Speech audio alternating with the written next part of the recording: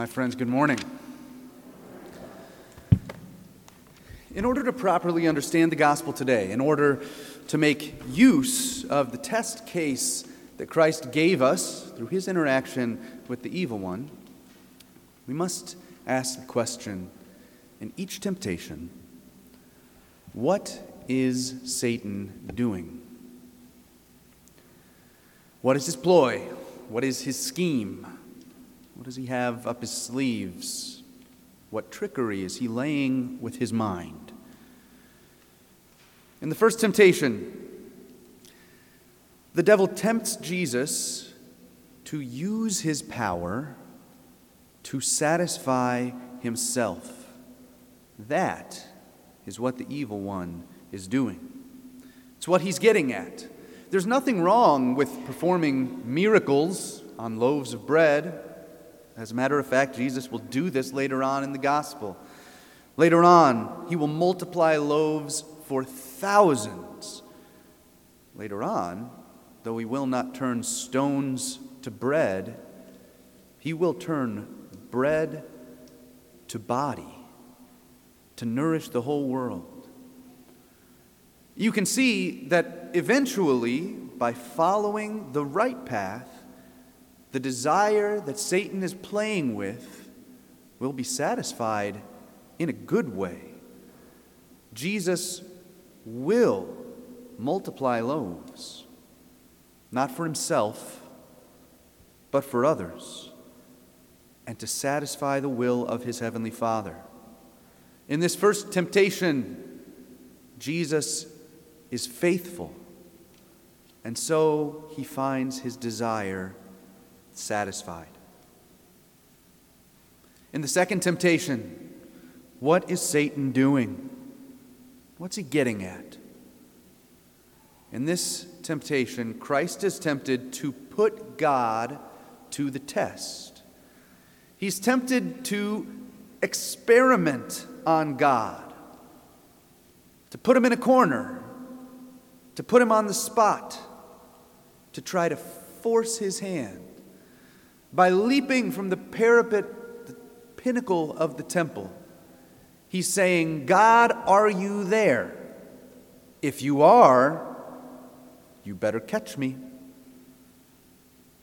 And then he tries to manipulate and force God by his action. Later on, Jesus will call on God as he enters into his death. Only this time, he will not be experimenting on God or putting him to the test. Instead, through much suffering in the garden, on the cross, he will call upon God to be with him as once again he follows the will of his heavenly Father. In this second temptation, Jesus is faithful. And because of this, he finds his desire to trust God satisfied. In the third temptation, what is Satan doing? What is he getting at? In this episode, Jesus is tempted to set up a rival good to God in exchange for power. This harkens back all the way to the very first temptation, the thing that Eve was tempted to do in the garden, what we heard about in the first reading. When Satan, under the form of a serpent, appeared to Eve in the Garden of Eden,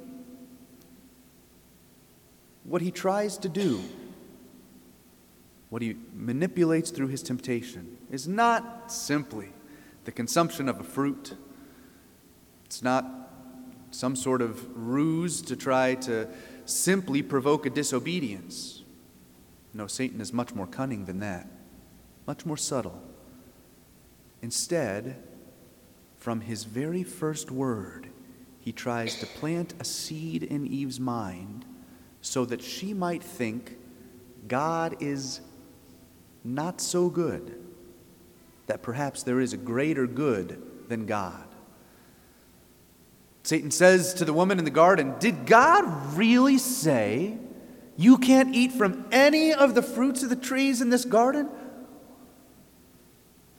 Did God really say that? No.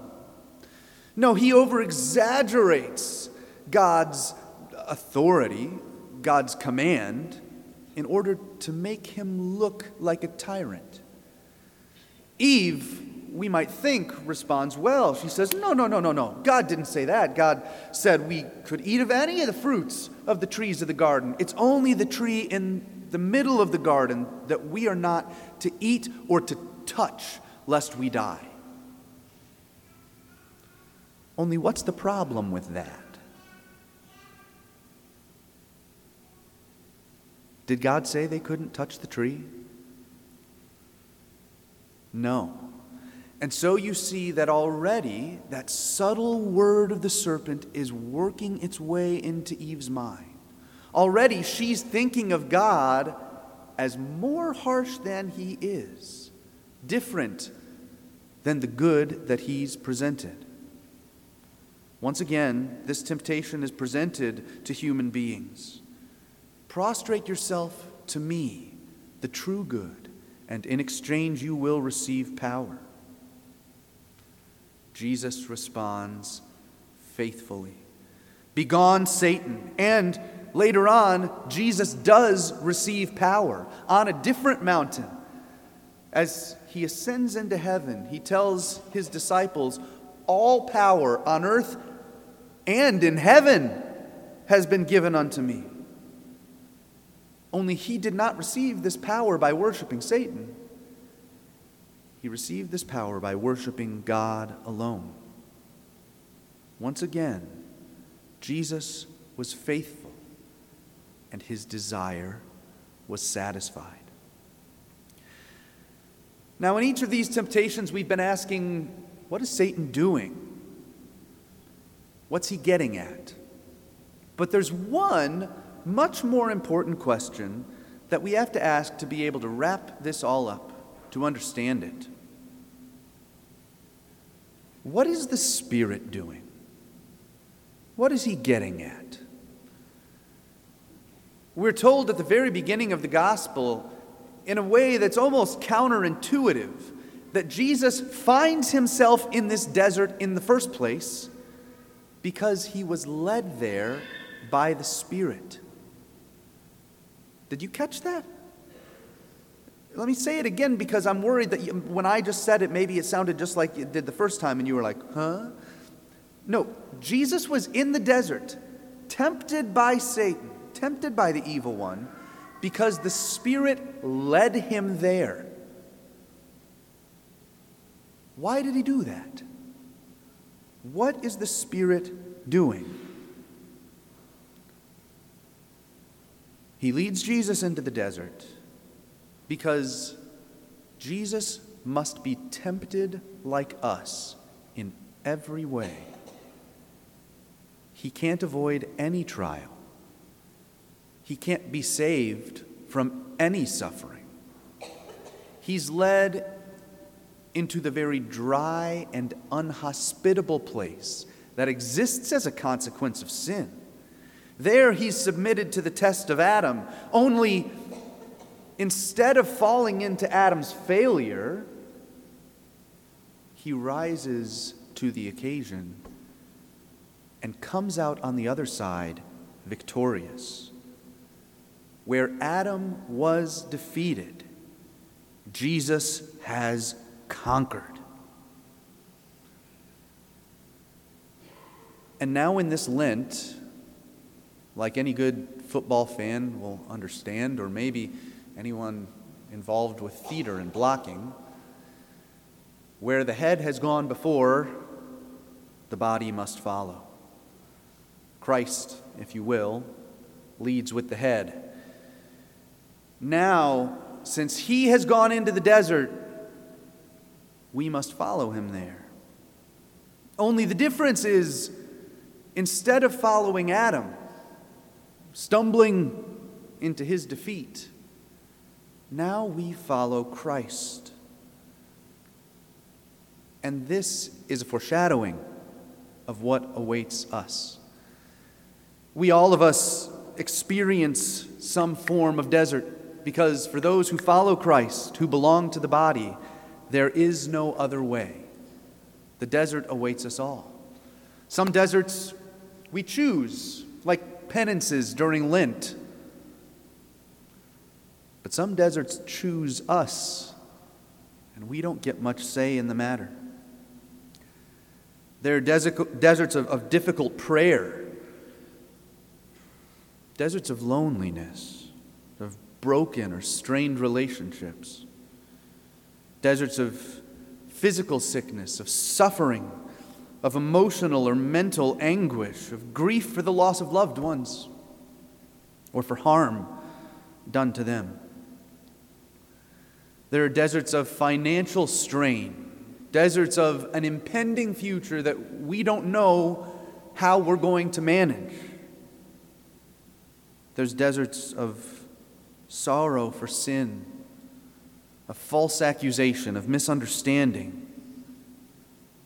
Deserts of longing for heaven that pierce our heart so painfully that we might not truly know how we're going to get to the other side.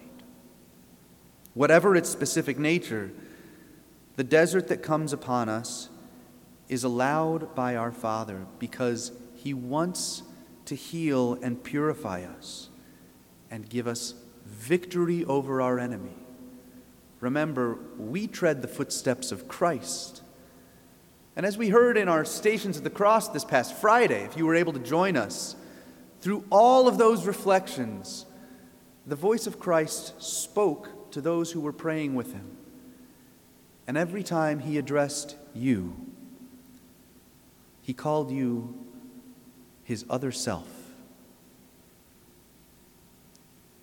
That means that as He entered and suffered our sufferings, as He died our death, in exchange, now we get to live His life. Now we get to share in His victory. The desert then becomes the place of redemption and reconciliation. And that means that though it is inevitable for every Christian disciple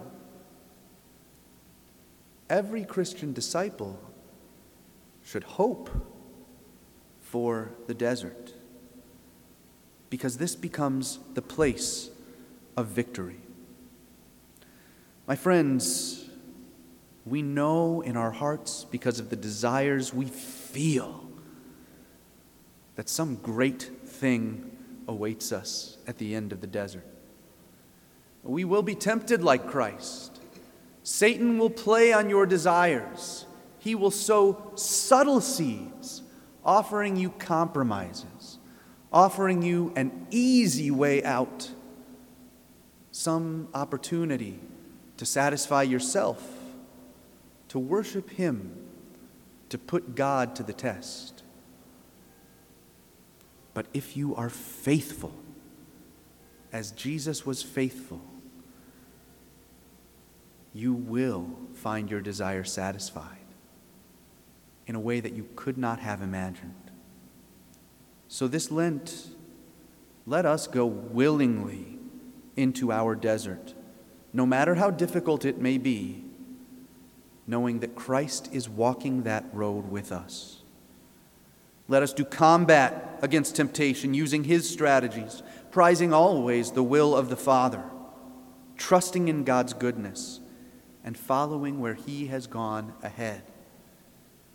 If we do, then like Christ, who multiplied loaves, who trusted God unto death, and who received all power, honor, and kingship, we can expect to receive the actual object of our desires from the very hands of our loving God.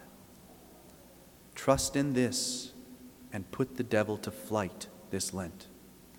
Amen.